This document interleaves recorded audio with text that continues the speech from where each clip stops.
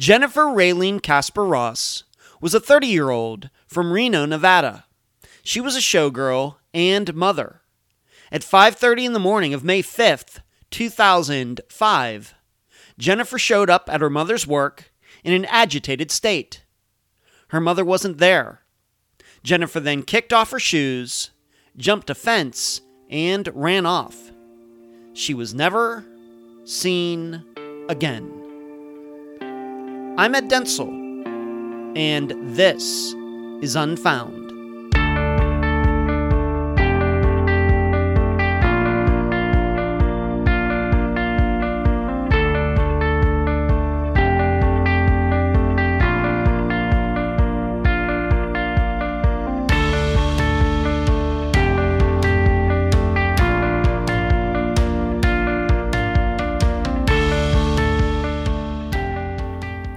I spend a lot of time in my bare feet. Maybe that's not a surprise, given that I work from home, I live in a warm climate, and I don't have any children who might leave stray Legos on the floor. In fact, just a couple weeks ago, I forgot something on the disc golf course, but I was already back at my condo. I didn't even bother to put my shoes on, but I just jumped in my car, drove back over there, walked around in my bare feet through the dirt, leaves, and twigs until I found what I forgot. People probably thought I was homeless. Whereas my dad, he wears shoes in his own house. I don't get it. That feels so official to me. It's like, relax, man. And a friend of mine, when she was here last year, she would only walk around my place in her socks. So I guess she kind of split the difference between me and my dad. Well, in the disappearance of Jennifer Casper Ross, she seemed to be having some sort of mental breakdown. Her mother's coworkers tried to calm her and get her help. But instead, Jennifer threw down her shoes and jumped a fence. Then she was gone. And we're left to figure out what happened when Jennifer went barefoot in the dark. And now a summary of the case. This is brought to you by my friend Megan Good's website, charlieproject.org. Jennifer Casper Ross was intelligent, wicked smart, doing well in school, but she had another passion, dance. Jennifer grew up to become a showgirl in a long-running production in Reno. This is what she thought she was supposed to do with her life. Yet, Jennifer knew she couldn't do that forever, so she began to take higher education classes to prepare for her next career. She also got married to a man who also worked in the show. But then Jennifer broke her tailbone during a performance. And despite having a child, everything was downhill from there. She developed a bipolar condition.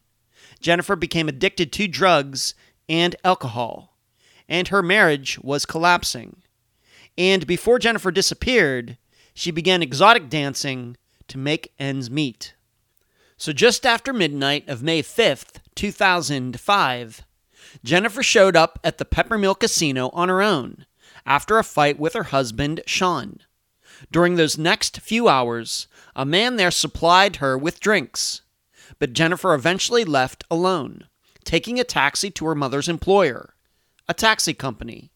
Seemingly drunk and distraught, Jennifer stumbled into the office at about 5:30 a.m. Her mother wasn't there. Unable to calm Jennifer down, the dispatchers and drivers watched as Jennifer threw down her high heels, ran to the back of the lot, then scaled a chain-link fence. She was never seen again.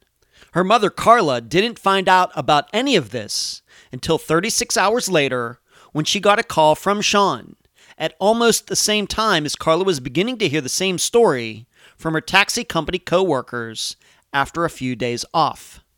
Jennifer's disappearance is another example of a case where someone claims a missing person just walked off, yet nobody saw the person walking. The difference in Jennifer's is there is no reason to believe anybody at the taxi company is lying. In fact, much to the contrary, everyone is sure they are telling the truth.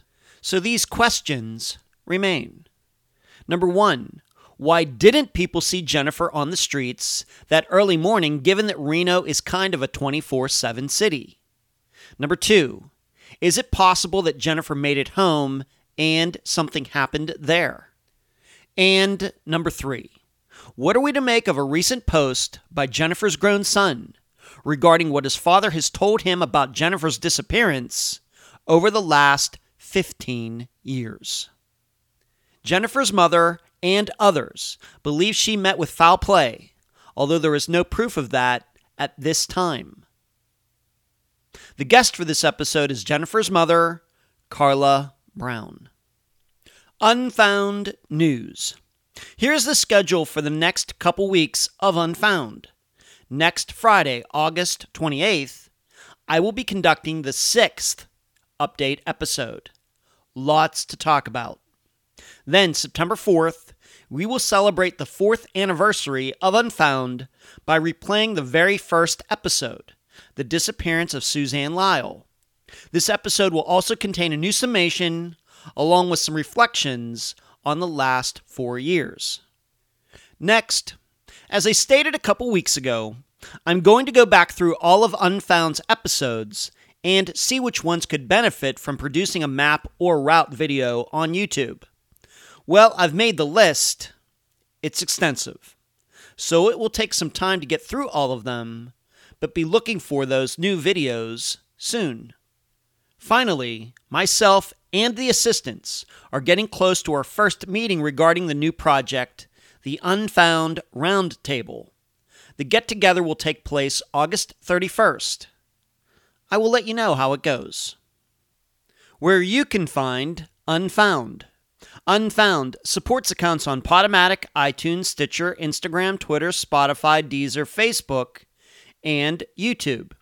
Speaking of YouTube, on Wednesday nights at 9 p.m. Eastern, please join us on our podcast channel for the Unfound live show. All of you can talk with me, and I can answer your questions. Contribute to Unfound at patreon.com/Unfound podcast. This week, I need to thank Louise. You can also contribute at PayPal, paypal.me/Unfound podcast. I'm so happy to have on this episode of Unfound the mother of Jennifer Casper Ross, Carla Brown. Carla, welcome to Unfound. Thank you for having me. You're very welcome. Let's start here. Of course, Jennifer is your daughter. How many children do you have, and where does Jennifer fall in that line? I have 4 children, 1 daughter, and 3 sons. Jennifer is my oldest. Wow, so she was your first. She was first. She was a girl, and then you had 3 boys after that. Yes. Okay. How did she handle having 3 brothers, younger brothers? She loved it. Yeah. They fought, of course, but she loved it. She was good with it. Especially her and my oldest son, Jake. They're the closest. They were the closest. How many years separate them? 2.5. Oh, that's not bad. But as children, they spent more time together than her and my 2 younger ones. Okay. How much of an age difference is there between Jennifer being your oldest and your youngest? How many years? There's 45 days from there being exactly 10 years apart. Wow. Okay. So when she was 10, you had your last son there. She was 20, he was 10. Okay. All right, not 10 years difference, not unusual at all. And then there's 2 in between there. And you said mainly that Jennifer was closest with her oldest brother. And what's his name? Jacob. We call him Jake. Jake. Okay, Jennifer and Jake. Okay. All right, so you have 4 children, 1 daughter, 3 sons. And let's just talk about Jennifer. What was she into as a little girl, to becoming a teenager? I know she eventually, of course, became a dancer in some shows there in Reno, but did you get her into dance early, or is that something she took up later? How do you remember it? Her dad got her into dance when she was 7. Jennifer loved science. When she was in first grade, she won a science contest because she knew what the rotten onion was. She always loved science. and animals and dancing. Science, animals, and dancing. Where do you think she got the scientific interest from? I really don't know. Okay. She just, please. it kind of surprised me too. It kind of surprised you. Yeah. Okay. So neither yourself nor her father much into science? That was just something she gravitated toward? Yes, pretty much. I mean, I like science. I like scientific things, but I'm not as smart as Jennifer.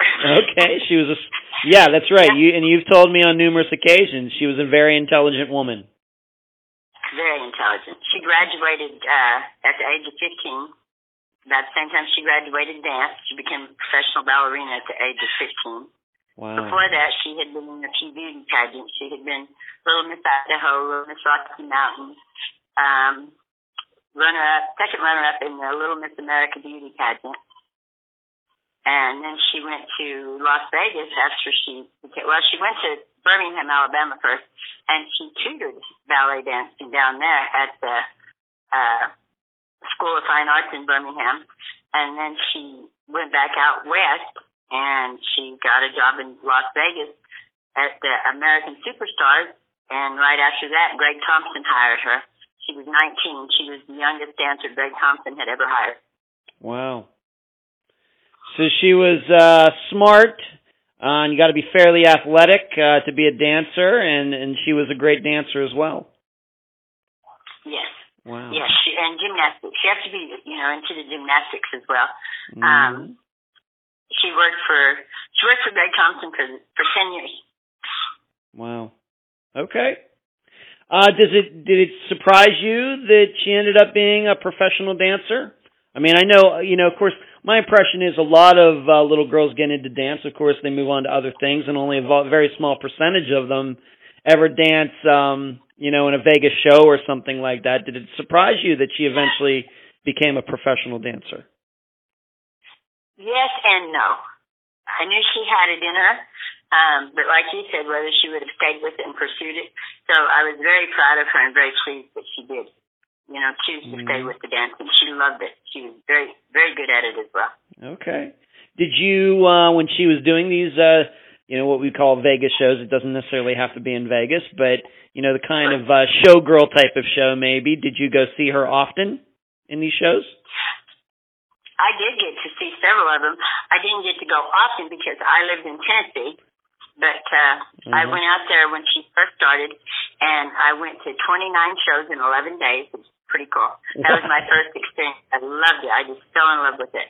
And then, fortunately, my husband was a truck driver, and we got to go through there frequently, and so then I'd get to just surprise her. Because a lot of people wouldn't know I was coming. So because of his driving truck, yes, I got to go see her several times. Well, that's great. I'm glad that you were very supportive of her. Were you the type of mother that would say to, the people sitting around you, that's my daughter up there, that's my daughter up there? Huh? Oh, yes, absolutely. Absolutely. Okay. Yes. In fact, one time these people kind of got offended because at Harris in Reno, Sammy Showroom, they had a family show and then they had an adult show where they would go topless. Yeah. And these people I said with them, and they always asked if you'd ever see one. And of course I'm going to say, yes, my daughter's in there. And they asked me to point her out, and then they went and said that they felt uncomfortable. But I seen them at the show the next night, too. So it was all good. Okay. All right. So you were very proud of her. You got to see her many times. And how long was she what you would call a showgirl? She got into it, how old, did you say 19 years old? And how long was she what we might call a showgirl doing those types of stage shows? For 10 years. For 10 years. Wow, okay. It was for Greg Thompson for 10 years. Okay, great. All right, so she was doing that? I had moved out to Reno. Please. I had moved out to Reno, and I started going to the casino and watching my grandson in the dressing room. Oh, okay. That was pretty cool. Because we could still go to the shows as well. Right. Okay. Now, of course, unfortunately, she disappeared when she was 30 years old. Do you think that this was something that, we'll get into the situation she was in before she disappeared, but do you think that she would have gotten eventually back into showgirl dancing, or do you think that she was maybe going to move on to other things at the age of 30? She was definitely going to move on to other things. She was going to college. Jennifer was taking physics and biochemistry. First, she wanted to be a vet, and then she changed her mind and wanted to be a scientist. She went to school all 3 years that she was at the UNR. She went on a NASA scholarship, and she was also in the Dean's book for her grade average. She had a nearly perfect grade point average. Wow. In Okay. physics and biochemistry. All right. So she had already made plans to, because she told me, she said, Mom, that our life dancer pretty well is over at 35. That's true, and I think, having lived in Las Vegas for 13 and a half years, and I worked in entertainment for about 9 of those years, and I worked in some live shows and worked with showgirls, they all know you can't do that forever. Your body's Correct. going to give out, and you start pulling muscles and things. You have to have a backup plan, and it sounds like Jennifer did have a backup plan, and it sounds like she had a pretty good head on her shoulders, very intelligent woman. That's great. Now, let's also talk about this. During the course of her doing these shows, she met the guy who eventually, I think, became her husband. His name is Sean. How did they meet? Through the show. He was the sound and light man who adjusted the lights and stuff like that when they would dance. That's how they met. But Okay. she had been dancing for a little while before she had met him. All right. She started dancing in 1995, and her and Sean did not get married until 2001, I believe. Okay. And how did you feel about, once again, he's going to, of course, be a considerable part of this discussion here before it's all done. But the two met when she introduced him to you. How did you feel about it? What kind of couple did they make? What did you think? Well, I was in Tennessee when they got married, and I did not even know my daughter had gotten married till 3 days after she got married. Nobody did. They just went on. And they had a nice, cute little wedding up in Lake Tahoe, but nobody knew she had gotten married. She didn't tell anybody. Why do you think that is? I don't know. You never asked her? She just said they wanted, just to go do their own little thing. And that was, Sean was like that quite a bit. Just, family time. He always wanted, we got to have us time. Okay. Like if he was trying to get into something and it wasn't in his plans, it was an intrusion. Okay. So are you saying then when they got married, nobody was there? It was just the two of them? He didn't have anybody from his family there either? I don't believe so. I don't. Okay. In the pictures I've seen, no. Okay. All right. So they were together, though, like you said, for about 6 years? Or how long were they together before they got married? No, she was not with Sean in 99. I know that for a fact. I'm not sure. She had another boyfriend that she had lived with for a few years. Okay. So I didn't even know that they had split up and she had moved on. They weren't together very long at all before they hooked up. They got married. So are you saying it could be as short as maybe a year between them meeting and them getting married? Maybe a year? Yes, definitely. All right, so maybe maybe less. Okay, so they met in the year 2000. Let's just say. They had met. Yeah. They had met Ed through work. Yeah. But they had never. Mm-hmm. Sean had acted to Jennifer the whole time, but Jennifer was already in a relationship, and she just didn't. I see. Now that makes more sense to me. So they were working together, but Jennifer was dating some other guy. Yes. And then they broke up, and then Sean, I guess, maybe saw his opportunity, or maybe she saw her opportunity. Maybe that's how it went. Okay. So they know each other from work, but they don't begin a relationship till 2000. They get married in 2001. It seems nobody was invited to the wedding. I think a lot of people do that in Reno and Las Vegas, being it doesn't take much to get married in the state of Nevada. Having lived there, I know. All right, so they have a relationship. But you didn't know Sean that well? I didn't know him at all. Didn't know him at all. Okay. All right. And what were your impressions of him when you did meet him? Maybe after they were married. He was my honest opinion of him when I first met him. I thought he was nice looking. Mm-hmm. He had a good head on his shoulders, very intelligent, very energetic, but very pompous. Very what? Pompous, arrogant, kind of. A little bit arrogant. Yes, he thought he was better than me and my sons and my husband because we weren't educated, is what he told me. Mm-hmm. He said none of us, were educated. Okay. All right. And very, like we had been there, we stayed at their house. We moved out there and we stayed with them for just like 2 weeks because this couldn't happen. But he got the water bill and he broke it down to all the people that was in the house. They had 2 roommates, and so he took he divided the water bill into 9 parts. I had to pay 5 parts of it because I had 5 in my family. Wow. I said, how am I supposed to? I know. I said, I can't save money and get out of here like this. And I have to say, water bills are usually not that much. Correct. So that's okay. All right. Okay. So how many times would you say that you, between them getting married in 2001 and then her disappearing in 2005, how many times would you say you were around Jennifer and Sean together? Quite a bit. Of course, Jennifer more, like we had lived there, and then we would go back for, birthday parties and stuff like that. But sometimes me and Jennifer and Sean would go out we went to go see Lou Rawls at another casino, and because Jennifer was personal friends with him.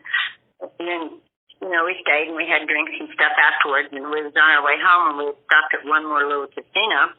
And Jennifer went into the restroom, and when we came back out, Sean had left it. Sean had left? Mm-hmm. I hadn't been there very long. I found that quite surprising, very disturbing that he would do that. Okay. So you got to see him. Please. I was so shocked. I said, Jennifer, where did she said, I believe he probably left it. And I said, why would he do that? She said, that's just like him. She didn't go into any more details. Okay. Now, they ended up having a son. His name is Isaac? Yes. All right, let's talk a little bit about Isaac. When was he born? He was born July 8th, 2002. Jennifer planned him down to the month he was going to be born because he had to be born when she was not in school. Huh. Because she didn't want to take time off from school. Okay. And I guess being while she was pregnant, I'm sure she was. And did she have to take time off from her dancing and everything? I'm guessing when she did this. She danced until she was 5 months pregnant. She was no longer working for Greg Thompson at this time. She was in the adult entertainment industry. All right, we'll get into that. Okay. So this was, in your mind, a planned pregnancy? She wanted to have a son, they wanted to have a son, or a child at least? They didn't. I'm not sure if we knew it was a boy or not. Yeah, we knew he was going to be a boy. They didn't care what they were going to have at first, but they were very pleased with us. Okay. Great. Okay, so they have a son in 2002, and he would have been right around 3 years old when she disappeared. Okay. 2 months shy of his 3rd birthday. 2 months shy. Okay. So let's move on to this. So we know that she was dancing for Greg Thompson. She was going to school. She meets Sean through work. They get married in 2001. They have this child in 2002. However, at some point within all of that, she broke her pelvis, which sounds very, very painful. How did that happen? When did that happen, and how did it happen? She was dancing on stage at Harris for Greg Thompson, and she did one of her flips and landed wrong, broke her tailbone, and she could no longer dance for Greg Thompson. She broke her tailbone. And her and Sean had just bought their house.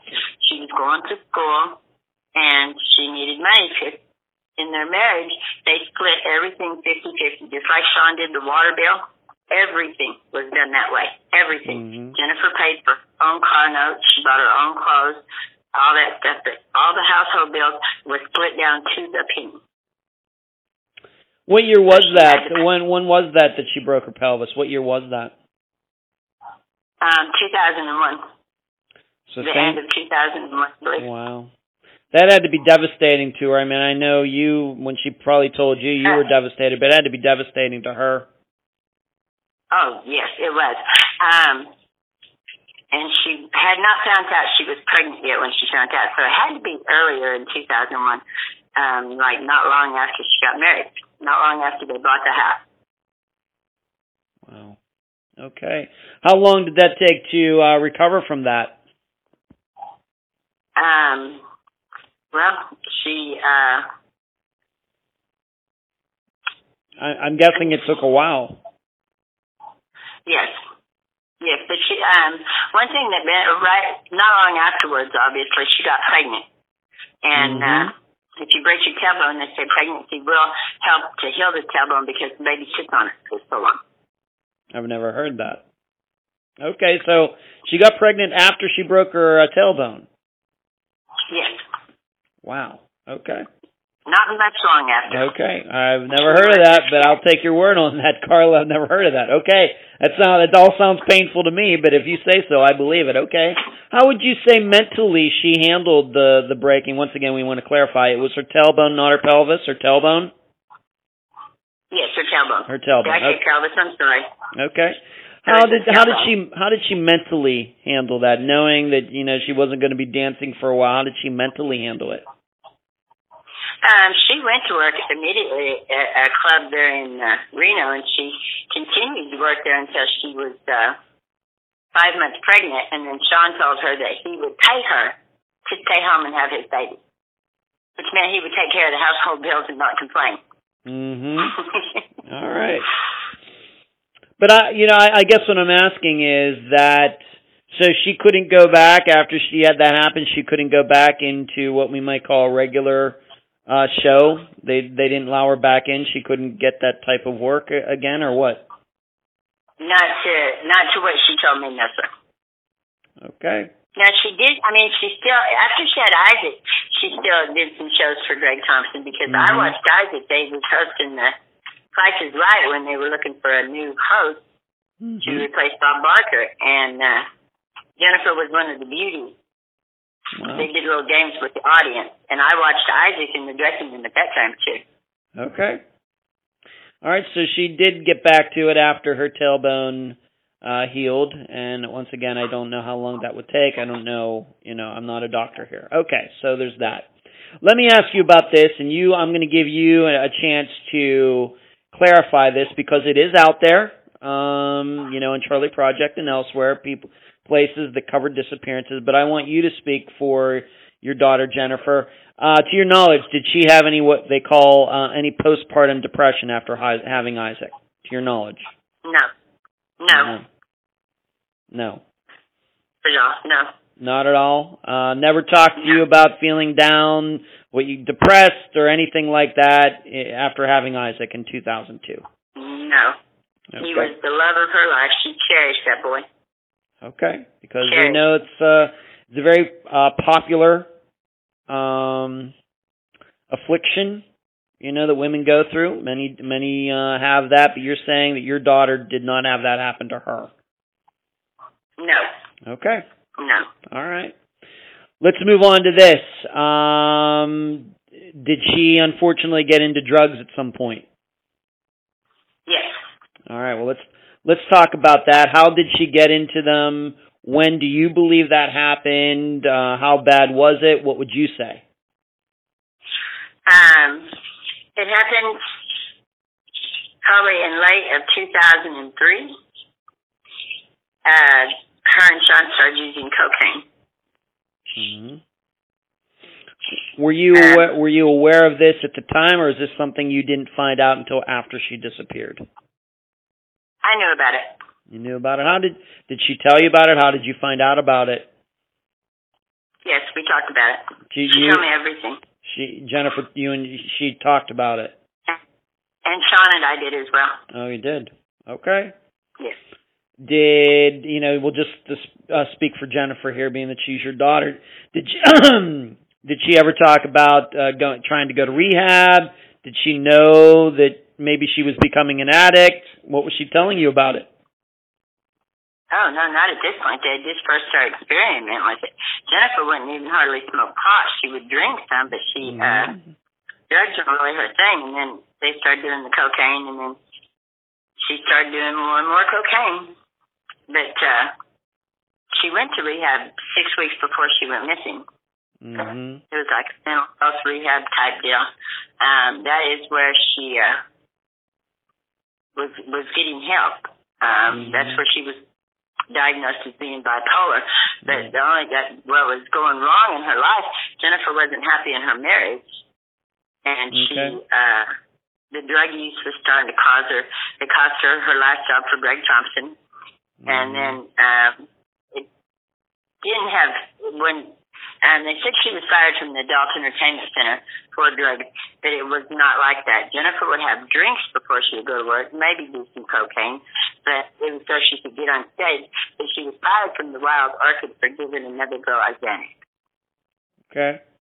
And we'll certainly get into that. I just want to stick on the cocaine aspect here. So your idea, your belief is she got into it late in 2003, and that she and her husband Sean got into it together or something like that? They got into it together. Okay. And when you talked to her about this, was she worried about, I'm sure you were telling her that, hey, Jennifer, you shouldn't be doing that. And what would she say? But the reason they started doing it, Sean was the one to teach that first, and he said he was hoping it would enhance their sex life. So that's how it started. Okay.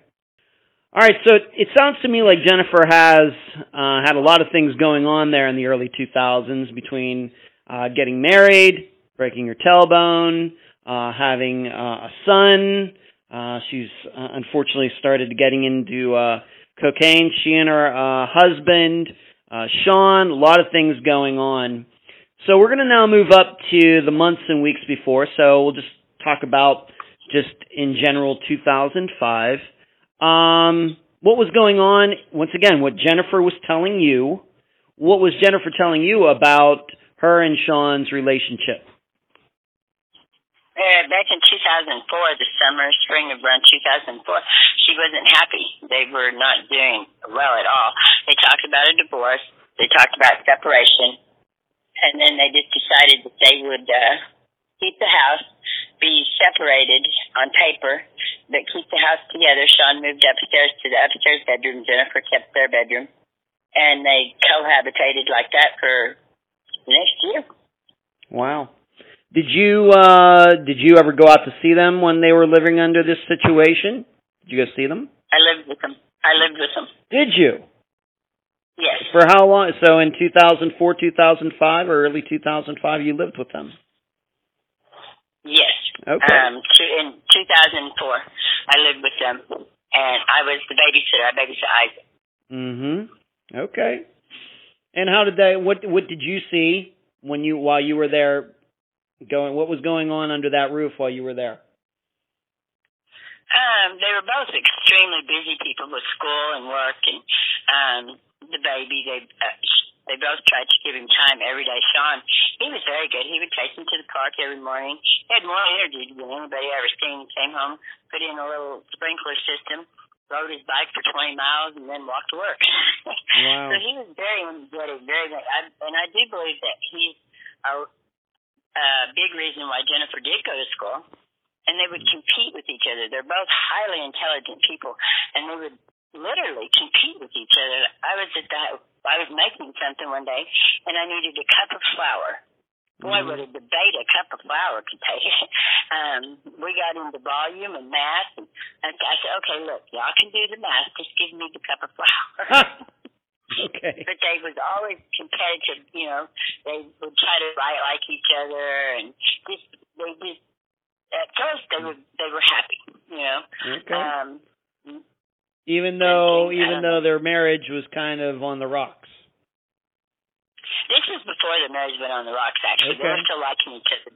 Okay, but were you there after they decided to one move upstairs, one move downstairs? Were you ever there after that? Yes, but not for too much longer. I was there for like 3 months, probably. Probably a little bit longer. Okay.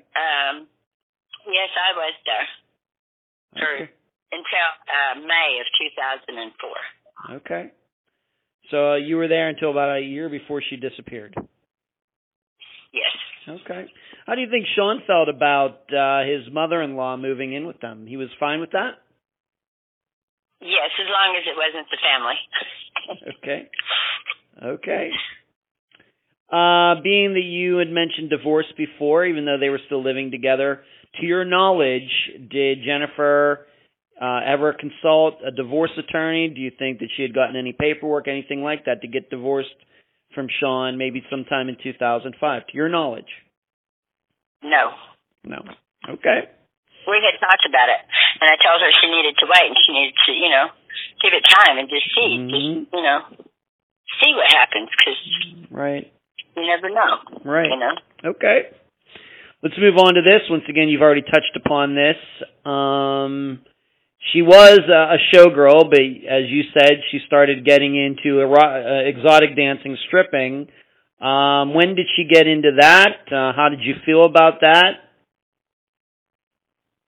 I didn't really care for it, but she was very professional at it. She had only worked 2 days a week, and she would make unbelievable money, which was intriguing to her.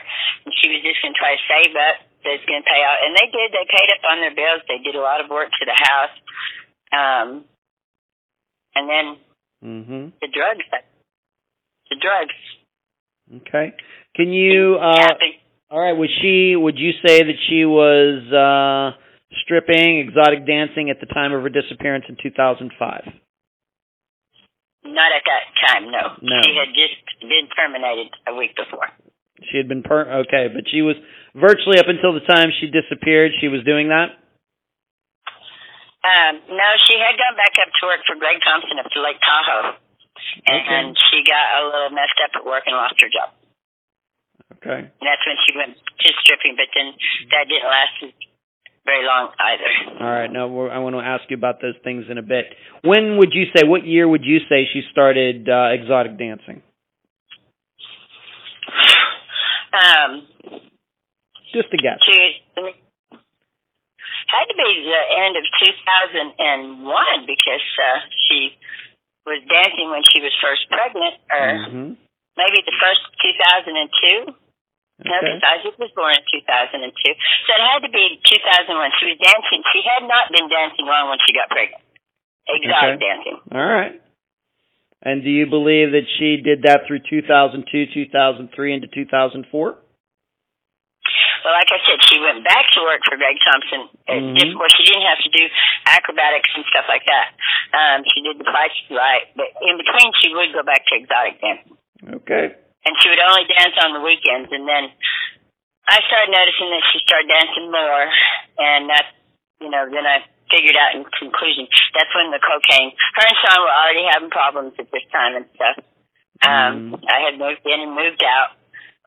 And she started working more. And, that wasn't like her. She just, she would go straight to work, come home, take a shower, and that was it, her. But when she started dancing more, I started wondering what was really going on. Okay. Why do you think that, being that she was a showgirl, I'm not going to say that some showgirls don't do some exotic dancing on the side, but why do you think she got into that?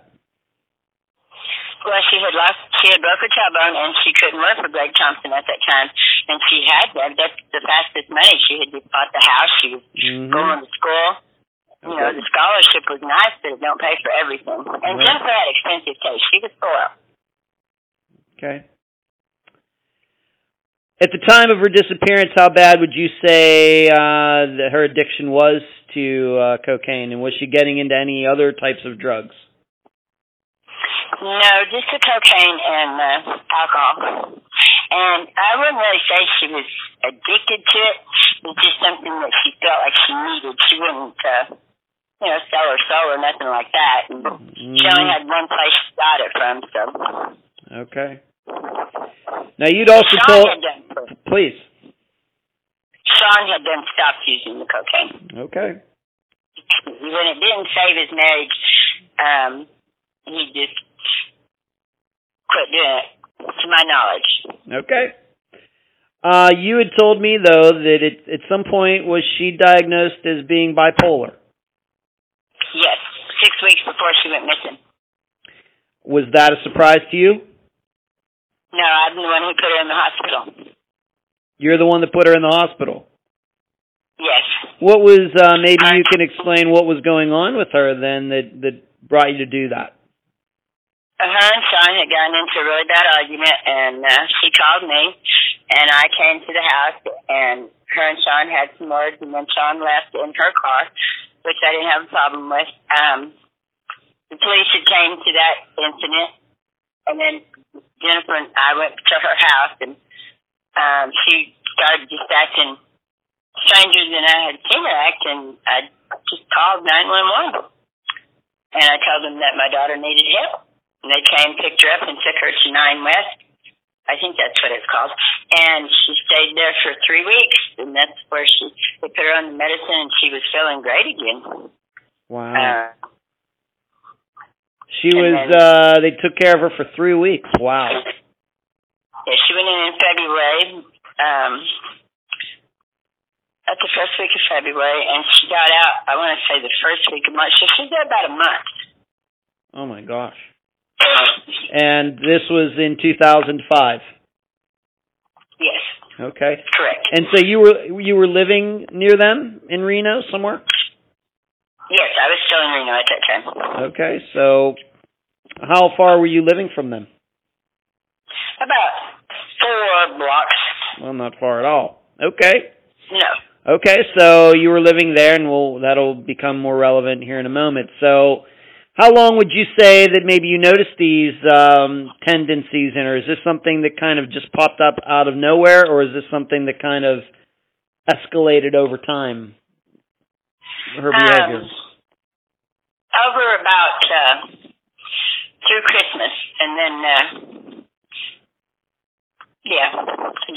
it really started around Christmas.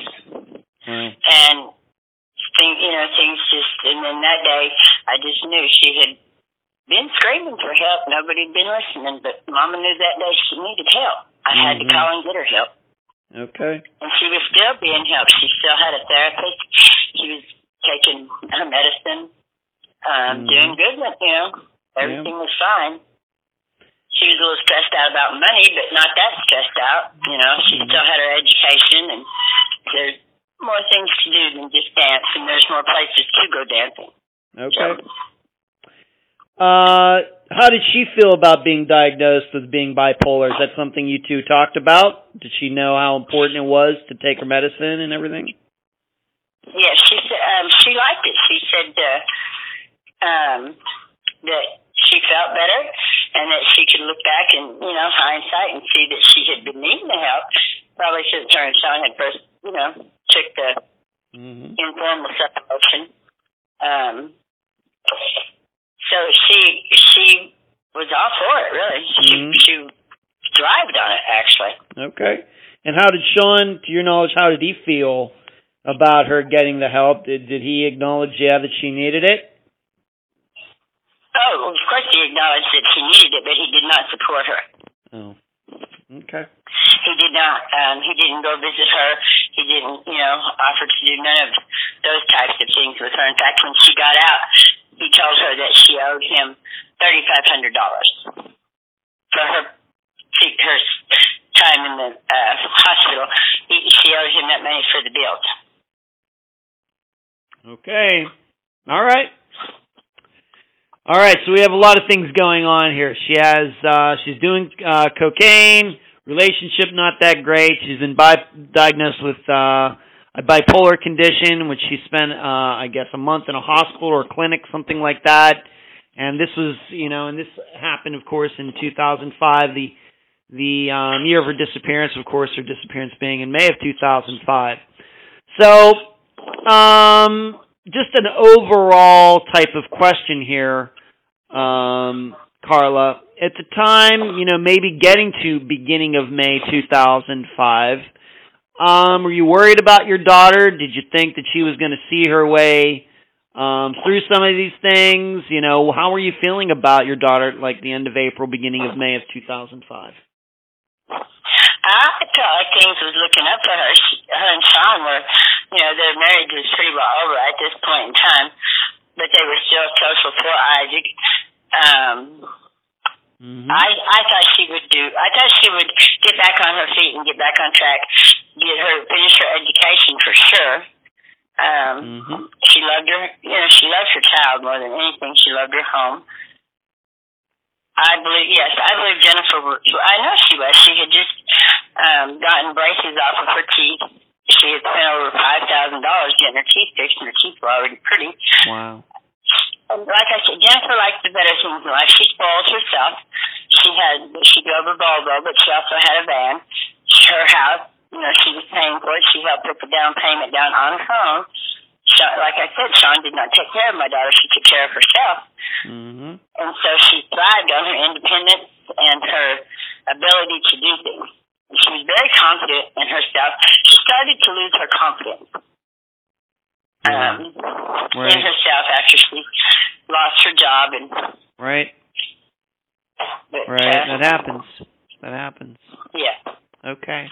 And getting older, 30, but she was still very beautiful to me. Of course. Let's move up to May 4th, 2005, and this is something that, kind of carries over into May 5th, 2005. But what do you know about May 4th, 2005 as to what she did that day, who she saw, who she talked to? May 4th, 2005. She just stayed home all that day. I had seen her just for a minute at Albertsons. She was getting her a bottle of wine with her change because she didn't have no money. She asked me if I wanted to come over and have some. I had obligations and a very important meeting in the morning, so I told her I could not come over. And that was the last time I seen my daughter. And so you actually saw her in person. What time of day was that? About 6:30 in the evening. Wow, 6:30. No, it was a little bit later, maybe about 7. It was just starting to get dark, but not dark yet. Okay, so sometime around 7 something. Okay, so you saw her and she seemed okay. Yeah, she was a little upset, she said just the same old things, which meant, she said, come by the house if you can, and we'll talk. I told her if I didn't see her later that night, I would see her the next day. Okay. Do you know she was planning to go home after that, after you saw her? Where did you see her?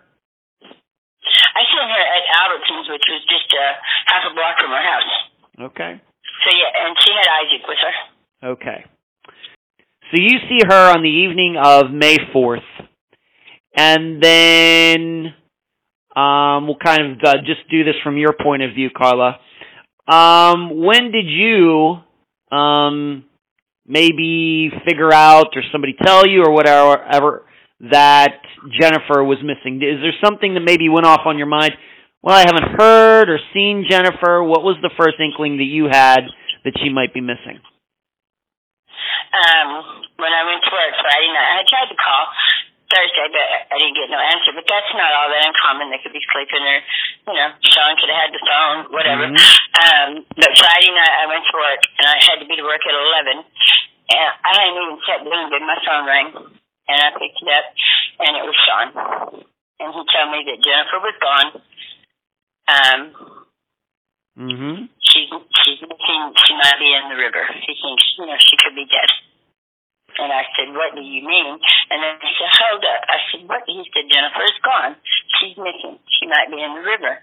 I said, what do you mean she might be in the river? I said, what do you mean Jennifer is gone? And then the other two ladies that I worked with both looked at me, and they were trying to tell me that Jennifer had been there. And I couldn't please. And Then I got off the phone with Sean. I told Sean I would call him back. And the ladies told me that Jennifer had come in about 5:30, very intoxicated, very agitated. We have to establish this, Carla. We have to say 5:30 in the morning. Yes. On May 5th. In the morning. On May 5th. Yeah. She had caught a cab from the Peppermill Casino, and it's only a 3-block ride. When she got out of the cab, she didn't pay. She just walked inside, and she knew the owner of the cab company very well. And she got irate with everybody because I wasn't there. They wasn't answering her questions fast enough. Wouldn't tell her this. They just said she was very irate, very agitated, and then she said, I need to know where my mom is. And then when they said, she is not here, Jennifer ran out the door, which later, 2 days later, I guess it was the what they call the road boss, got Jennifer's shoes, and he gave them to me. They said that she had went to the back where somebody had witnessed this and jumped over the fence, and then nobody seen her again after that. All right, so just so we're clear on this, so she got a cab. She was, and we'll get into the casino stuff in a little bit. So she's at this casino by herself, gets a cab ride, and you work for the cab company that she got. Correct. All right, so the cab takes her to the main office of the cab company where you worked, but you weren't there. Correct. Okay. And this was on the early morning, like you said, 5:30 in the morning of May 5th, and she's acting a little bit strange.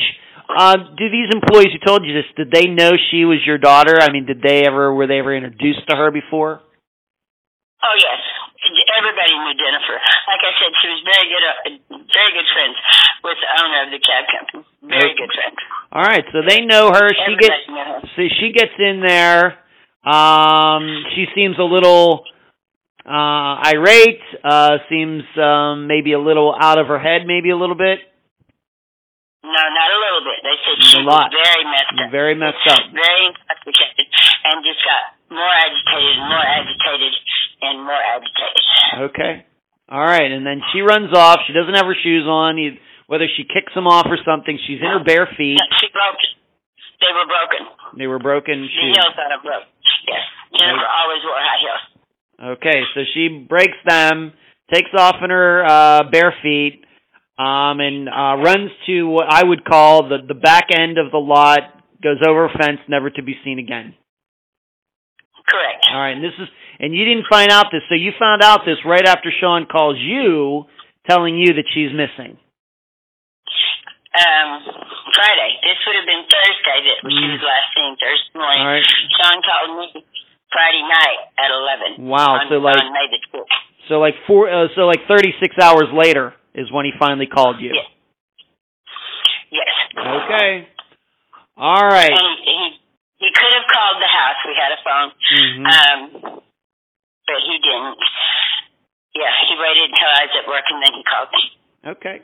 Let me just ask you some questions. And I realize that you were not keeping a 24/7 surveillance on your daughter, but would you say that it was common for her, being that you know that this cab picked her up at this local casino only a few blocks away, was it common for her to go to the casino by herself?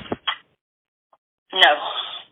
So that was a unique situation. Okay. And being that she showed up at your workplace at 5:30 in the morning, how many times would you say that she showed up to see you at work, maybe over the 6 months before that? None. None. Zero. No. Zero. Zero. Okay. Any idea why she would have gone to? Do you think that she thought you were working that morning? Is that a possibility or not? She had, yes. She thought I was there. I don't know why. She knew I wasn't going to be there, but in her state of mind, it was the closest, most available.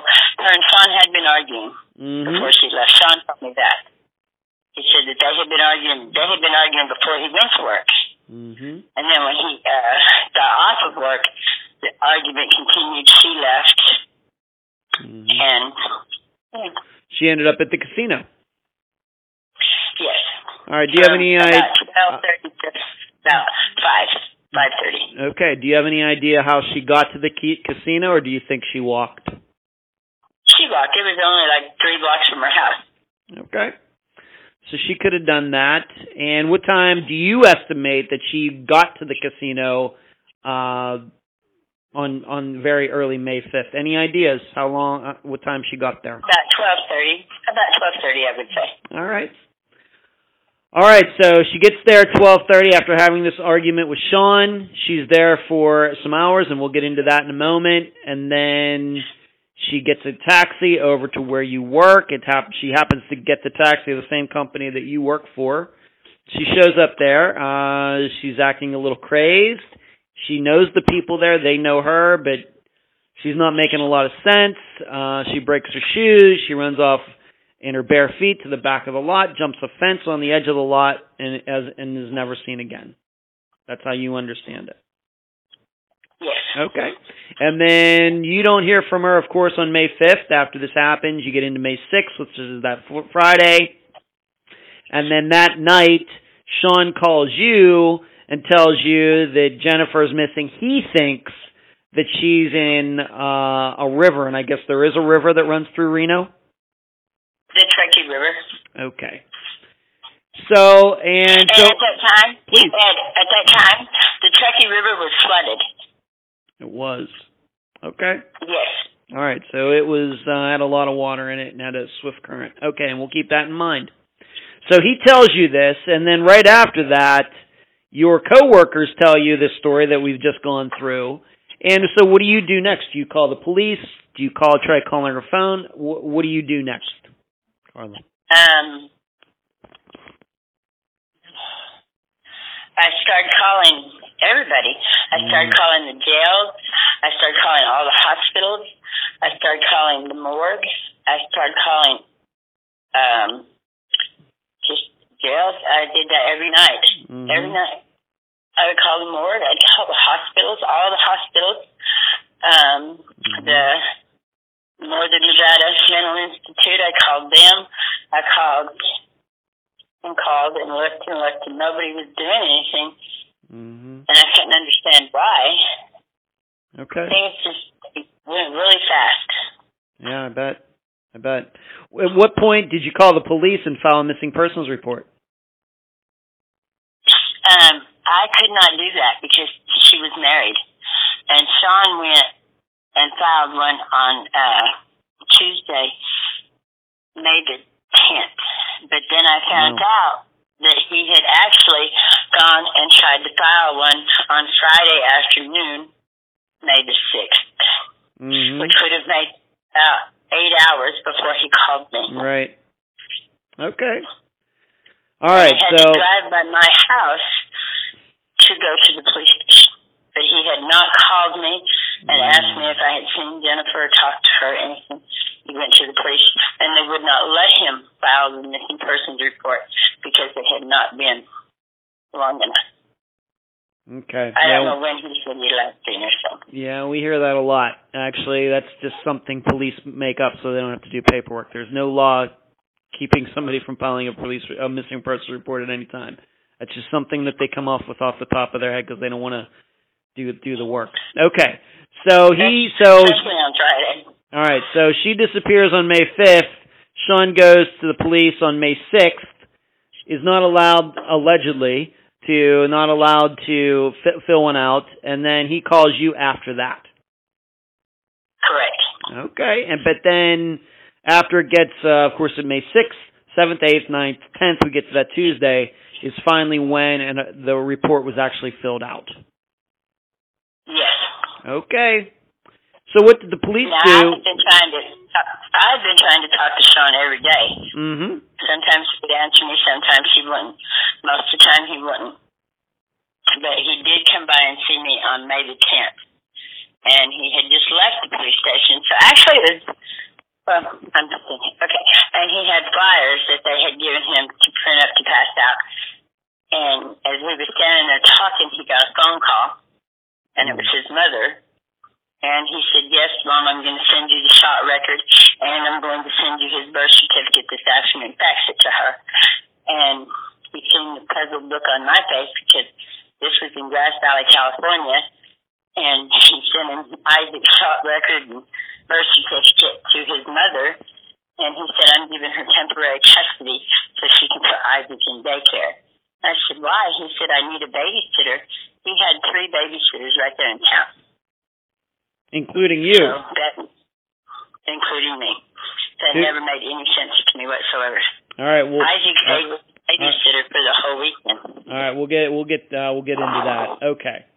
All right. So you finally see him on that Tuesday. That's when that report gets filled out. But just to be clear, before he ever called you to see if Jennifer ended up at your house on May 5th or early May 6th, he went to the police first before he ever called you.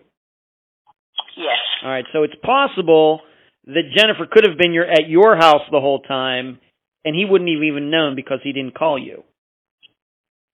Yes. And what it was. Go ahead. And I guess where I'm going with this is that he could have been going to the police for no reason because she could have been at your house the whole time. Yes. And he also, when he did go to the police and I had contact with the police, they wanted to know why me and Jennifer were fighting. And I said, what do you mean? I said, we weren't fighting. And they said that Sean said that me and her had been arguing and she was mad at me and looking for me. At this time, he didn't know she had gone to the cab company yet. Oh, okay. All right, so the police get this paperwork. I'm sure that they gave some of these flyers out to some of their patrol people cruising around. So let's just move on to this next part. First of all, we have to understand something. How far is it from the taxi office where she was last seen, where you worked, to where they lived? How far is that? About a mile. About a mile. Okay. So she could have, I'm not saying she did, but she could have walked it. Oh, yes. Because she could have cut up Moana Avenue and then went up to the mall and cut through the mall. And when she came out at the corner mall on Virginia and Plum, she's a block and a half from her house. Okay. And maybe, I don't know if we want to get into the exact address, but what street did Sean and Jennifer live on at the time? Oakhurst Avenue. Say that again. If you could say that again, please. Oakhurst Avenue. Oakhurst Avenue. Thank you. And what street was the taxi company on? Gentry. Okay. All right. And I'm sure people, I'm probably going to do at least a map and maybe a little video on this so everybody can understand it as well. But if anybody wants to look it up for themselves, now they have those streets. Okay. So let me ask you this. Being that she leaped over this fence or leapt over this fence on early May 5th, any believable sightings of her that morning after that time? Anybody see a woman walking in bare feet, walking the streets of Reno, Nevada that morning, that afternoon at all, to your knowledge? No. None. Okay. All right, but it's only a mile. It's early in the morning, but Reno's a little bit of a 24/7 town. Not as much as Vegas, but kinda. Okay, but it's only a mile. Did she happen to have her phone with her? Did she have a purse with her? Did she have anything with her that the people in your office remembered from that night, seeing her with anything?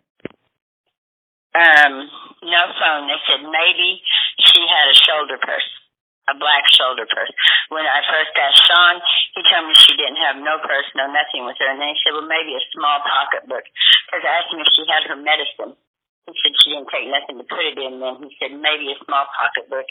And then that changed over time to, I don't know if you want me to tell you now, but it said that she had a duffel bag packed full of clothes. And that's only Sean's story. The first source that I could find for that came up a year after Jennifer was missing, and I was not in Reno at that time. And also, the police would not take any statements from me because Jennifer was married and Sean had the right, not me. Right. Okay. We'll certainly touch upon that in a little bit. But you did say, though, that Jennifer, did she own a cell phone at the time? She didn't have it with her. What do you remember about that? Have it with her. She didn't have it with her. Was that common for her to leave the house without her phone, to your knowledge? Yes, she was forgetful. Okay. All right, so we can't even use any ping information or anything like that to try to find out where she was after she was at your taxi office. Well, one detective, he was working on the pinging thing of the cell phones because that's what he liked to do, but he got sick and he had to quit, and nobody else bothered to follow up on it. Still to this day, Ed, it's been 5,577 days, and nobody has went back and questioned Sean Ross. Okay. Nobody's done anything. Okay. But we just, I guess what I'm saying is had she had her phone with her and it would have been on, that would have been certainly helpful. True. Sure. Now, when she calls her father from the Peppermill Casino. Several stories will say that she called from a stranger's phone. She called from a payphone. She called her dad. She called her dad while she was at the casino that early morning. Yes, right before she went out and got in the cab. Okay, I didn't. I don't know if you told me this or not. I don't have it in my notes. What was the content of the conversation?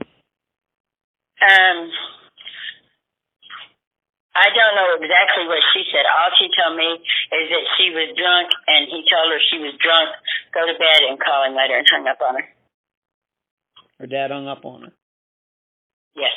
Okay. But she I'm sure, made her more distraught. Right. Okay, all right. So maybe there's a little bit of a pattern there, Carla. She tries to call her father. He says, you're drunk, call me in the morning, hangs up, and then maybe she goes looking for you. Maybe, that's what she was trying to do. That's what she did. That makes a lot of sense. Okay. Let's talk about the casino a little bit. Somehow she ended up there. I guess it's believable that she could have walked there. Any video that the police, anybody knows about, that has her, being that she went missing and somewhat knew it fairly quickly within 36 hours. Casinos usually keep video stuff for a long time because they're always looking for cheaters, and they keep it much longer than, let's say, convenience stores do. Any video ever gotten for the night/morning that Jennifer was there?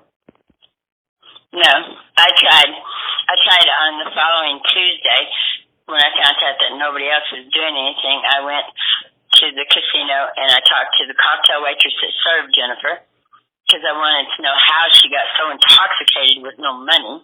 And then I went and talked to security and asked them if they had any tape of her being there, what she was doing, who she was with, and then leaving the casino. And first they said they had some and they would pull it, and then when I went back they told me they had lost it. They lost it? That's what they told me, yes. Okay. And I talked to the head of security at that time at the Peppermill. That's so strange. Okay, and they were aware that she was your daughter and that she was missing? Yes, because everybody wanted to know why the police weren't there. Because they don't want to come, so I'm here, I'm her mother, and I want to know. They might not have time, but I do. Okay. And so that just, as I'm sure a lot of people are going to think that just doesn't sound right, and it doesn't sound right. I doubt they told you the truth. I doubt. And what's the name of the casino? Peppermill? The Peppermill, yes. Okay. And then the detectives went, I guess, like 16 days later after they brought the dog out. They brought a dog to the cab company, and they took it to the back of the fence. It followed Jennifer Sent. There's a little walkway because there's a mobile home park right behind it, but in between there's a fence for the mobile home park, and then there was a fence for the cab company and a little walkway. Once Jennifer jumped that fence, there was no choice for her to go nowhere but back out to her. She would have had to take a left, and it would have went and come straight back up on the other side of the cab company from where she jumped out, and the dogs tracked her up to there to the street, back to the street. And that's as far as they went? Yes, it had been 16 days. And they said the only reason the dogs picked up any scent is because it had been in between two closed, buildings that were close together. Right. Okay. Now, the cocktail waitresses told you that they did remember Jennifer, and did they say that there was some guy there putting drinks in her? Yes, I talked to one cocktail waitress. Her name was Judy. She said that the only thing she could tell me was that there was a man tipping the bartender very well, because peppermill is known for cutting you off if you get intoxicated, and from what I was told, my daughter was pretty intoxicated. Okay. So I went and talked to the bartender. His name was Chris, and he told me the same thing. He said, when she was just sitting there, that he was getting paid and she was getting drunk. Okay. Was this guy ever identified? Does anybody know who this guy is? No. That's another reason I wanted to tape, to see if I knew him. Sure. But they said they didn't have no tapes. Did they ever give you a description? Older guy, younger guy, skin color, anything like that? Well-dressed. They said probably about 40, 45-year-old white man. Okay. Does anybody come to mind who fits that description? No. And the bartender also told me that the man stayed there for a few more hours. He didn't leave when Jennifer did. Okay. All right. So that might be nothing. We just don't know. Okay. All right. So we've, of course, all the listeners have heard it to this point. The disappearance, all the facts so far. Now let's talk a little bit more about Sean. Of course, he ended up calling you like 36 hours later after she was seen at your work. And he claims that he tried to make a police report that day. It was unsuccessful. No, he didn't tell me. He did not tell me that. Okay, he didn't tell you that, but we know that now. I'm just saying we know that now. But you did say though, this whole thing about Isaac and Sean's mother, about getting somebody to take care of Isaac, even though you lived in Reno at the time, and there were, I guess, other people that could have taken care of Isaac. Did you tell me that Sean took a trip to Grass Valley, California, after Jennifer disappeared? Yes, he took it on May the 8th, Mother's Day. And he went early in the morning. He told me this himself. And he went to his mother's house, which was highly unusual in itself, because when Jennifer and Sean and Isaac would go up there, they would stay at his grandmother's house. Because Jennifer and his mother didn't get along. She looked down on my daughter because she took her top off for a living. It didn't matter that her husband and her son, showed the lights and did all that, the sound for these shows. It mattered that my daughter took her top off. So she would not stay at Sean's mom's house. Okay. I found it kind of surprising that he took Isaac's there. Okay. Knowing that it would make Jennifer mad. When you saw him, or talked to him, I should say, on May 6th, did he ever tell you that he was going to go to Grass Valley, California 2 days later? No. I found that out on May the 10th when he came from the police station. Okay, so he told you that. So Grass Valley, California, how far is that from Reno, Carla? How many hours would you say? It's just like, I want to say 60 or 70 miles. Not very far. Yeah, not far at all. Okay. That's where Sean was from. Okay. All right, so he took Isaac there? Yes. And how long did Isaac stay in Grass Valley, California with Sean's mother? For most of May, sometime around the end of May, Sean went to he just needed a break, so him, one of his friends, and Isaac went camping to one state park in California, up there off Interstate 80, but I can't remember for the life of me which park. I keep wanting to say Yosemite, but I'm just not sure. Okay. So Isaac stayed, so Sean essentially lived by himself for most of May of 2005. Yes. Okay. Did you also tell me that he took off some work days? And this wouldn't have been May. This would have been June. Okay. So he stayed by himself most of the time. I know, May, you're right. I'm sorry. May.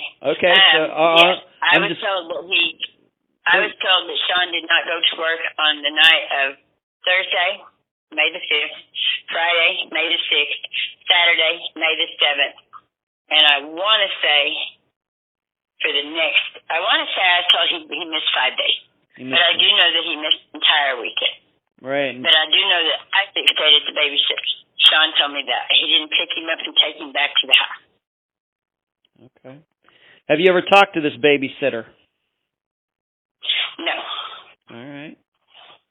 Just to get an idea of why he said he was taking off work. Maybe he was driving around trying to find Jennifer.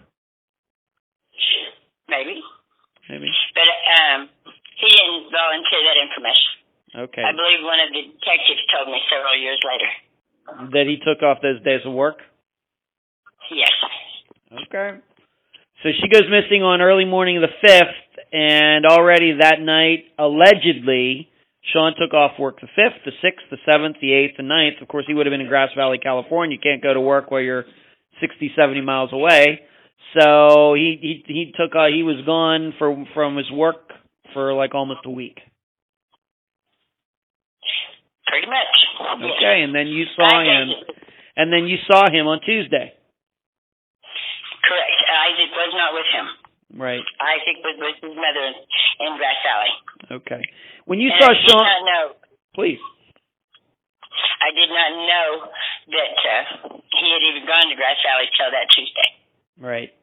When you saw Sean on Tuesday, now we have to remind the listeners, when he called you on the 6th, his first opinion on talking to you was that Jennifer's missing, she might be in the river. When you talked to him on Tuesday, was that still his opinion? Did you ask him, what do you think happened? Was that still his opinion, or did it change? He didn't say that. He just said that he didn't understand, and then that's when more that she was mad at me and screaming that but no, he told me that they had gotten in a fight, and so she left to go to the pepper mill, and he said he tried to stop her at that time, but she insisted, so he just told her to go. Mm-hmm. And then he said he'd never seen her again since then. Okay. All right, so he didn't bring up the river again. Once again, I realize it's been 15 years. But when you saw him on that Tuesday, did the river ever come up again? No, it was more the focus on Isaac and why he had done what he had done. Okay. All right. It's concerning to give an Isaac to his mother. Right. Okay. To your knowledge, has Sean ever been given a lie detector test in regards to Jennifer's disappearance? Yes. How do you know this? Who told you this? And how do you know this? And do you know what the results are? The detective. Yes, he failed the test. The detective told me. That's even in a Dateline story. And he was scheduled to go back and take a second lie detector test. I did not know that until like last year. And he just blatantly didn't show up. And they never bothered to go look for him. Never. Not one time. And also, Sean, he got rid of one of my daughter's cars. My daughter had a Volvo, which was in the shop, in a van. Mm-hmm. And before the police went to the house, Sean got rid of the van. Well, we don't know. Well, you're going to have to give us a date or how long after she disappeared. How long after she disappeared did that happen? Before May the 11th. Because when the detective went to the house, there was no van. So sometime between May 5th, when she disappeared, and May 11th, he got rid of her vehicle. It was the van. What did happen to the van? He said he just sold it because it didn't run, and he needed the money. And I said, did y'all look at the van? They said, no reason to. It didn't run. I said, yes, it did. I said, I've got pictures of Isaac in the van 2 weeks before she went missing. And they didn't. They said, no, it didn't run. He showed us pictures where it had leaves stuff around the tires. I said, they always had leaves in their yard. I said, the van did run. I said, why will you not find that van? Mm-hmm. 9 years later, they found it. When they looked for it. First, it took them an hour to find it. But it had, Where was it? According to Scott Johnson, the detective I had at that time, he told me it had been crushed like a week before. When was it? When was it crushed? This would have been, it was 9 years, so 2014. Okay. Scott Johnson found it in California, and they said they had crushed it, scrapped it, like a week before, is what he told me. Week before he found it is when they crushed it. Yes, a week before anybody even searched for it. Mm-hmm. Nobody would even bother to look for it. Okay.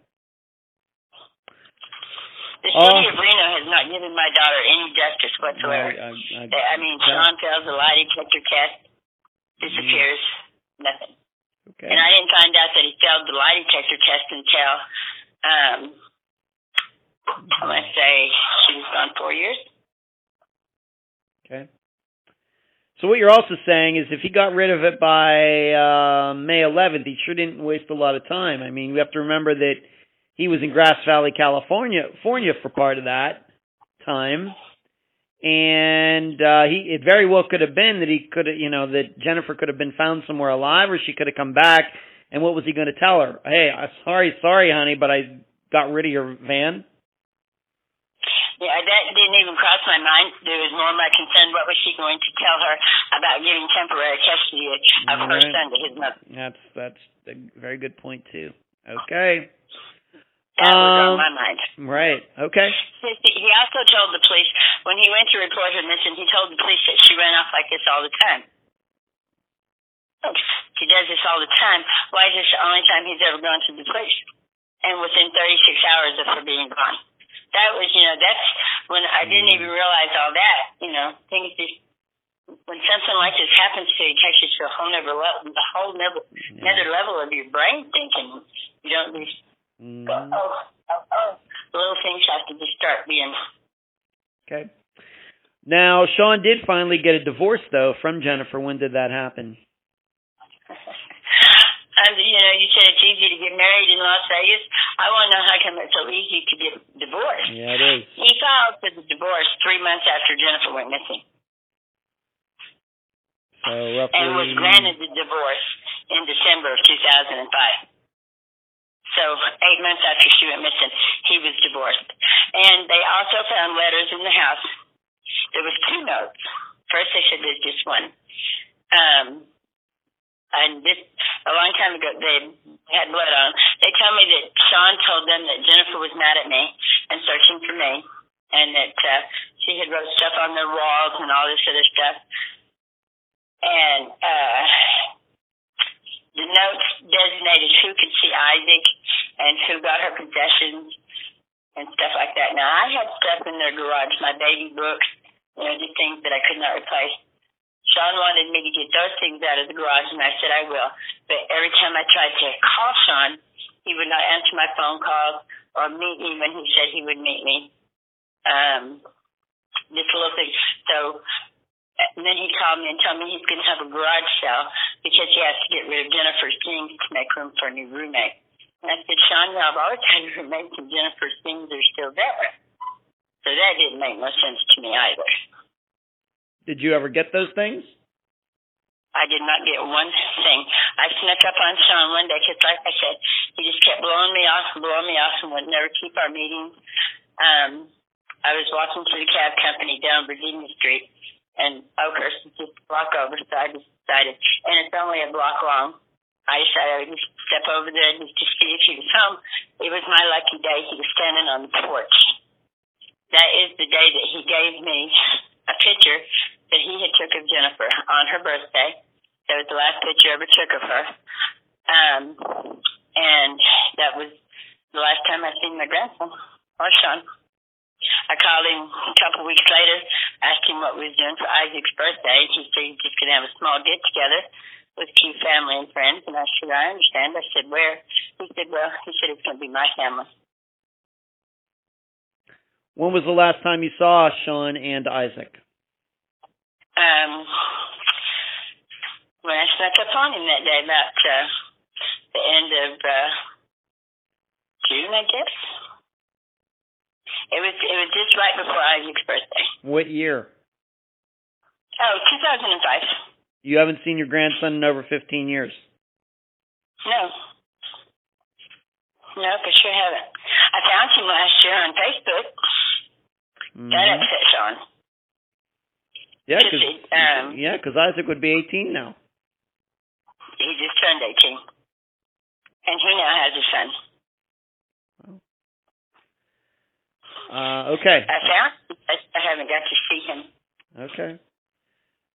So are you still, I mean, he's 18 now. Yeah, of course, he's an adult by just about any standard. Are you going to keep trying to contact him? Do you think that Isaac knows about his mother and how she disappeared? Do you think he knows all those things?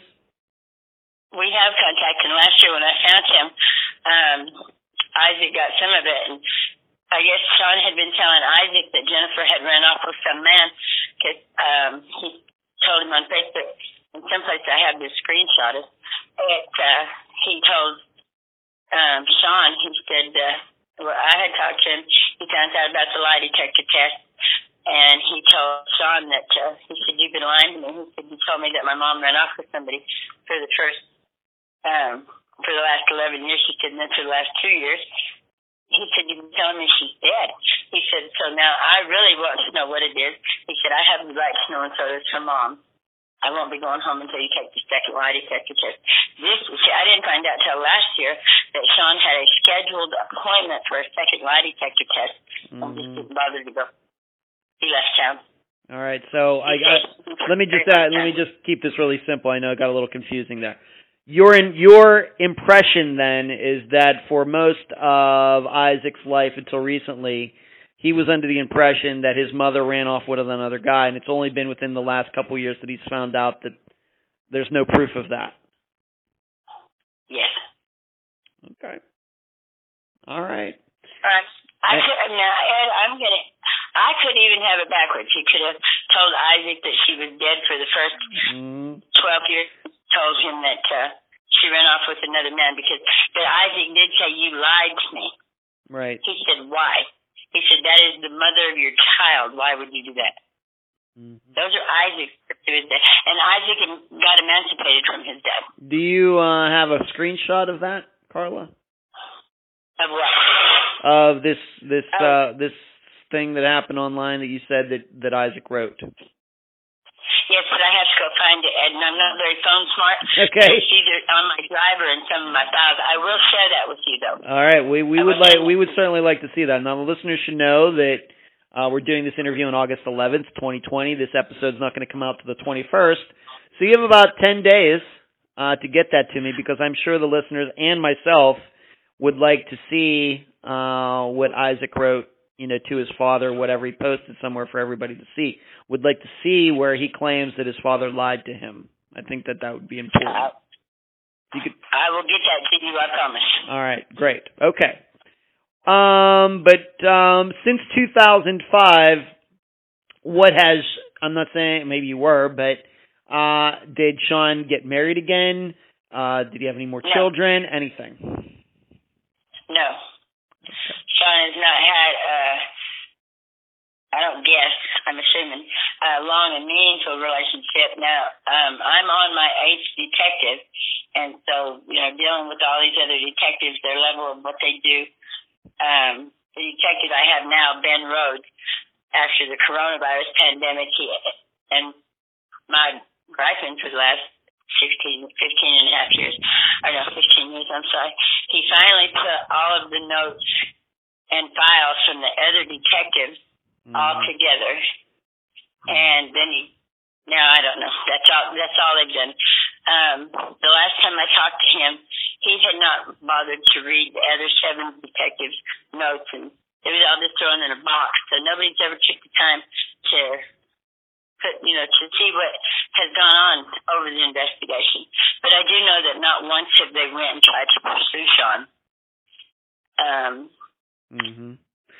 What you're saying is, to your knowledge, the police have not talked to Sean in a long time. No, not since they gave him the lie detector test, scheduled him an appointment to come back. They have not seen him since. And I do know that he has not called one time to check on the status of his wife's case. Not one time. And he cannot stand me. Mm-hmm. I'm his worst nightmare. Okay. Now we have to state something though. All right, and I know that we've just spent a lot of time talking about Sean and everything he's done, and of course the divorce and him not calling you for 36 hours and going to Grass Valley, California, and there, and all of that. Okay, but we have to put this on the record. For the record, is there any proof that Jennifer ever made it back home that night? No. All right. Any proof? So nobody saw her walking or anything else. Neighbors saw her. Nobody saw her walking up to her house. Nothing like that. Okay? I just want to make sure for the record. That is correct. Okay. All right. Let's move on to a couple other things. I know a lot of people are going to be thinking about Sean, but once again, we want to state for the record, although it does seem that maybe he did some suspicious things, he does admit that he and Jennifer had a fight before she left to go to the casino, even though that we know that the relationship was not good, even though we know that he filed for divorce just a few months later and got that divorce later in 2005. For the record, nobody ever saw Jennifer back at her home that night after she was seen at the taxi company. Now, you had talked to me about a couple other possibilities. I don't know if we want to get into the full names of these people, but you had given me the name Marcus and another guy who knew Jennifer somehow. Maybe they were the ones selling her the cocaine or whatever. What can you say a little bit about them? Because we had talked about them as, maybe being possibly involved in her disappearance as well. The police first speculated that. I myself talked to Marcus and the other guy. The other guy was a family friend. I never really questioned him. But the Marcus guy I had to wonder about, and I called him, and I talked to him myself. And I believe that maybe that's why Jennifer went to the casino that night, was hoping to run into him, because that was where he hung out. And when, sitting there all night long, he doesn't come by, or I don't know what she did at the casino, whether she walked around and looked or whatever, but Who is this Marcus? Was this a guy that was involved in drugs? I believe so, yes. All right, and how did you believe so, I'm sorry. Yes. All right, how did you even know about Marcus? Jennifer told me. She did. And she told me everything. All right, and how did you have his phone number? How did I get his phone number? Probably from, I really don't know. Okay. Well, probably from one of my sons. All right, if you can't remember, that's fine. I think my son was friends. I believe my middle son was friends with him, and I believe I got it from him. Okay. And how soon after Jennifer disappeared did you talk to him? I know it's been 15 years, but just a rough estimate. He was one of the first persons I called. Oh, what was he? Okay. Yes. Was he even aware at that point that Jennifer was missing?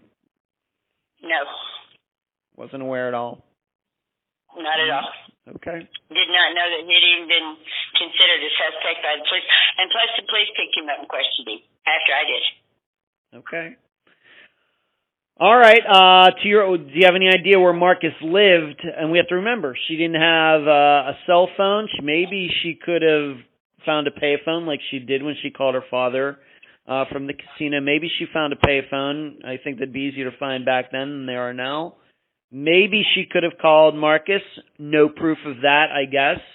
But how far did he live from, let's say, the taxi company? Do you even know? No, I don't know. I never met the man. I only spoke with him on the phone. Okay. And who was this other person? You said this family friend. Maybe you can just use his first name. Who was he, and why might he be considered to be a person of interest in her disappearance? Because right before she went into 9 West, they had been dating for about 8 months. And his name is Eli. All right, so she had another guy, even though she was still married, still living with Sean. She had another guy, Eli. We're separated. They were separated. Sean had another girlfriend. I'm not pointing the finger. I'm here to judge. I'm not saying that. All I'm saying is, even though that she and Sean were still under the same roof together, she was finding time to be with another guy. Yes. Okay. All right. And do you think this was somewhat serious, or how do you feel about it? I think they thought it was going to be serious, for a while. He even came to the house and met Sean on more than one occasion. They got along fine. He got along with the baby. And then they just stopped seeing each other. Too much jealousy, I think, and insecurities. Okay. All right. So we have this Eli. I have to ask, do you think that, how close did he live to that area? Do you think that she would have called him, she's fighting with Sean. She doesn't want to go home. I have to say, if she was in a relationship with this guy, it makes it very highly probable that she would have called him. True, but she didn't. She didn't have a phone, and he lived like 10 miles away, I guess. He lived a long ways away, too far to walk. Mm-hmm. Okay. But once again, though, just I guess there's no proof that. Did he live by himself? Did he have roommates? Do you have any idea what his living situation was at the time? He had roommates. All right. Okay. All right. So we have this Marcus guy who she knew from maybe her occasional drug use. And then we have this other guy who, it sounds like you said, she'd been seeing for like 8 months. Nothing wrong with that if she and Sean are going to get divorced, but it does open up the idea that that is somebody she could have run to if she didn't want to go home that morning.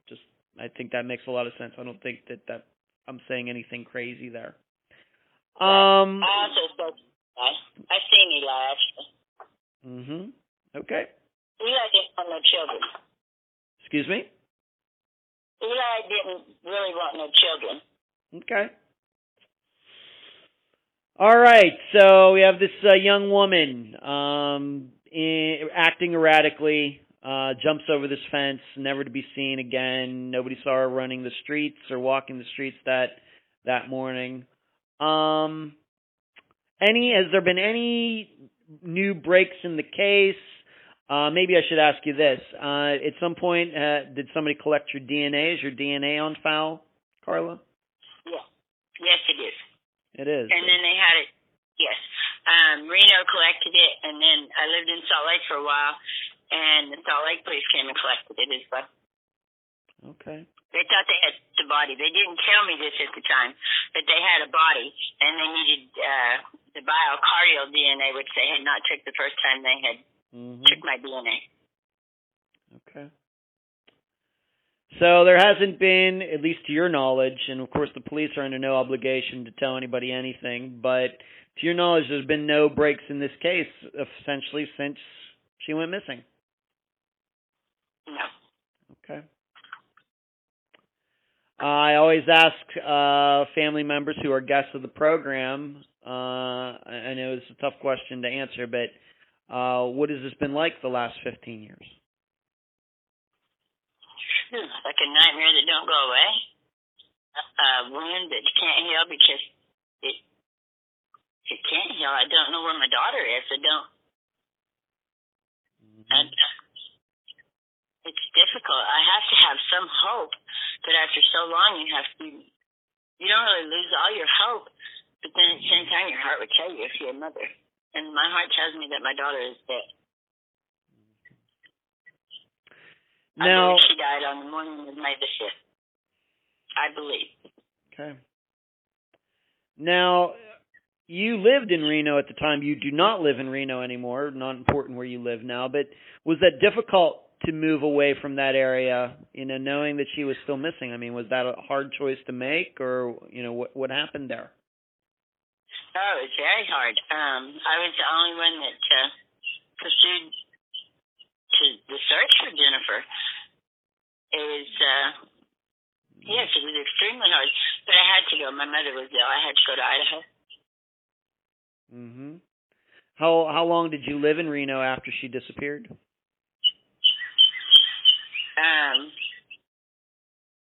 Just until August. So just about. Then I went back. You did. Okay. Yeah, I went back several times. I tried to go back every year that I could on her birthday because she went missing. Her birthday was April the 30th. She went missing 5 days after her 30th birthday. Mhm. Okay. Huh. Any family members still live in the area of Reno? No, we didn't have no family there. No, just you. She went there for her dance. Mm-hmm. Okay, and then you were there, and you worked at that taxi company, and I guess being that you left just a few months later, did you continue to work at that taxi company until you moved away? Yes. Did? Yes, it did. And I'm guessing, what were those kind of conversations like? Being that your coworkers were the last people to see her, what kind of those? I mean, those conversations must have been very strange. You know, these people that you know, that you work with, you know, they're admitting to you, yeah, we did see her, and we just really have no answers for you.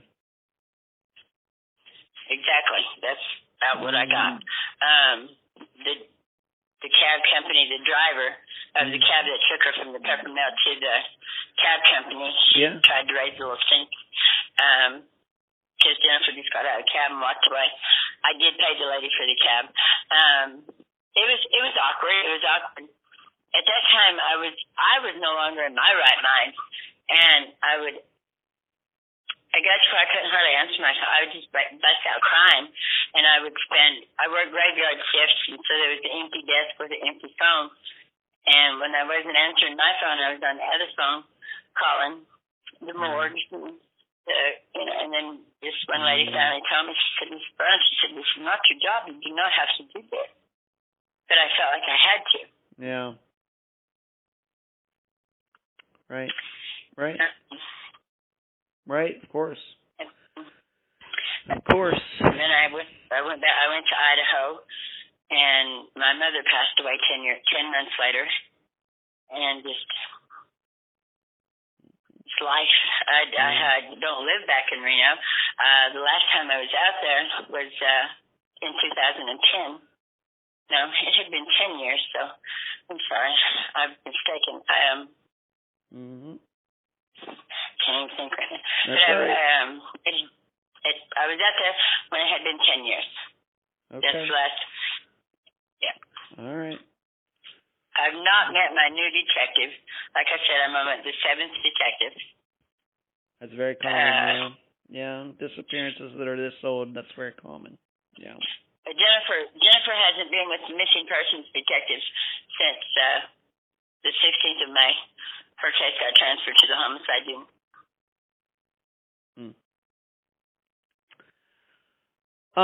You had mentioned how did of course you mentioned very early in this conversation that she has 3 brothers. How did they react to this? At first, they just thought, what Sean told them is she was just out having a good time. That's hoping. My oldest son is devastated by it. Because they were the closest, and the whole family. It's very hard. Yeah. And now, like most of the family, they don't support me, and I feel like it's because they don't know what to say to me. You don't have to say nothing to me. Just knowing that you're there is a support. Right. Carl, I think you bring up something very important there. Is you're right. Sometimes people don't know what to say. Exactly. They're afraid to ask because they know if there was good news that you would have told them already, but then they have a full responsibility to ask, but then it's all right, it's bringing up a bad subject, it's a very sad subject, so they feel like not saying anything is the best thing to do. Kind of. For all the missing families out there, sometimes we like to talk about our children. We like to know that you remember that they existed. Tell us a funny story. Tell us a good thing. Don't be afraid to talk about her. I love her name, and I love to talk about her. We don't always have to go back to May the 4th. Right. That's very interesting. I think that's. I don't know if we've ever touched upon that. I've been doing this almost 4 years now, but I don't know if guests has quite put it that way. It's like, don't be afraid to ask me about my son or daughter. I love talking about them, even if they're still missing. Absolutely. I love talking about them. So that's so that good. You remember and keeping us. That's so good. That's really so good. Wow. Okay. Do you have a Facebook page set up for Jennifer, Carla? Yes, I do. Yes, I do. Why don't you, why don't you tell listeners right now what it is? Missing Help Bring Jennifer Casper Ross Home. Okay. We will Jennifer doesn't know she's divorced yet either. Well, given what you've said about Sean in this conversation, if she's still alive, I'm sure she's happy about it.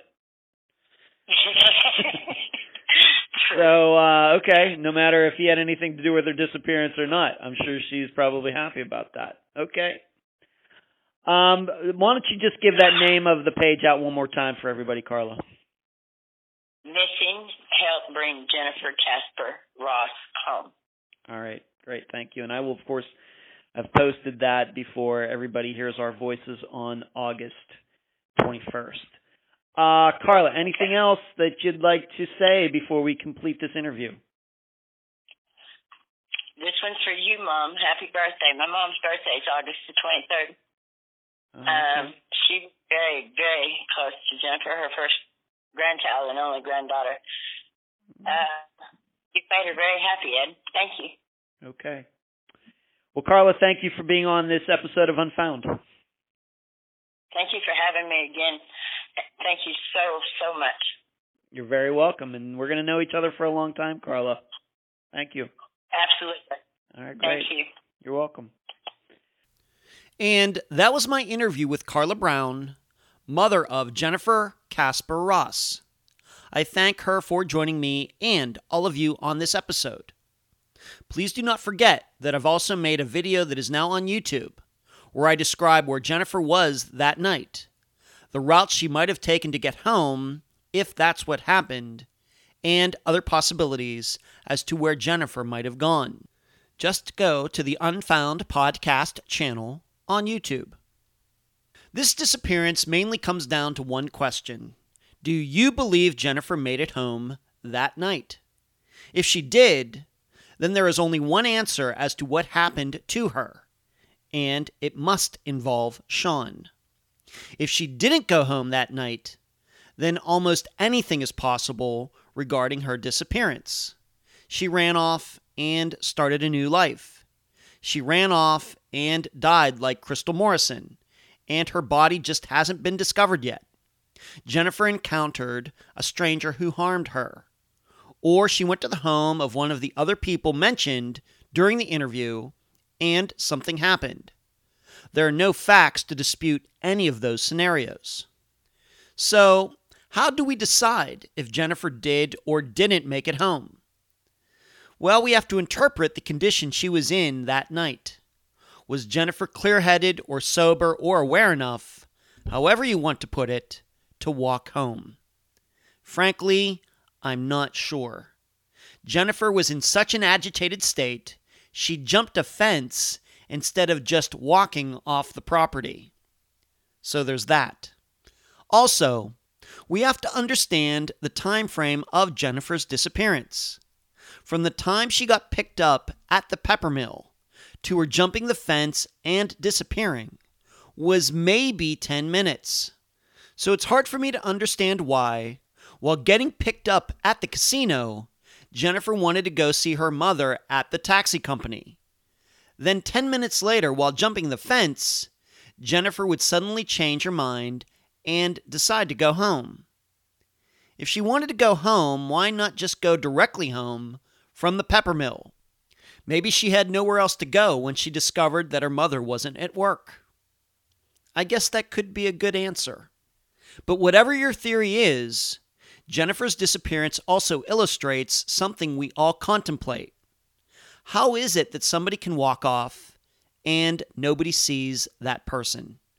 Granted, many times we don't believe the person walked off. We believe that's a lie. But we can't say those taxi employees are lying. Too many of them. They were friends with Jennifer's mother. And I believe they really tried to help Jennifer that night. What I'm saying is that it is possible for somebody to walk off and not be seen.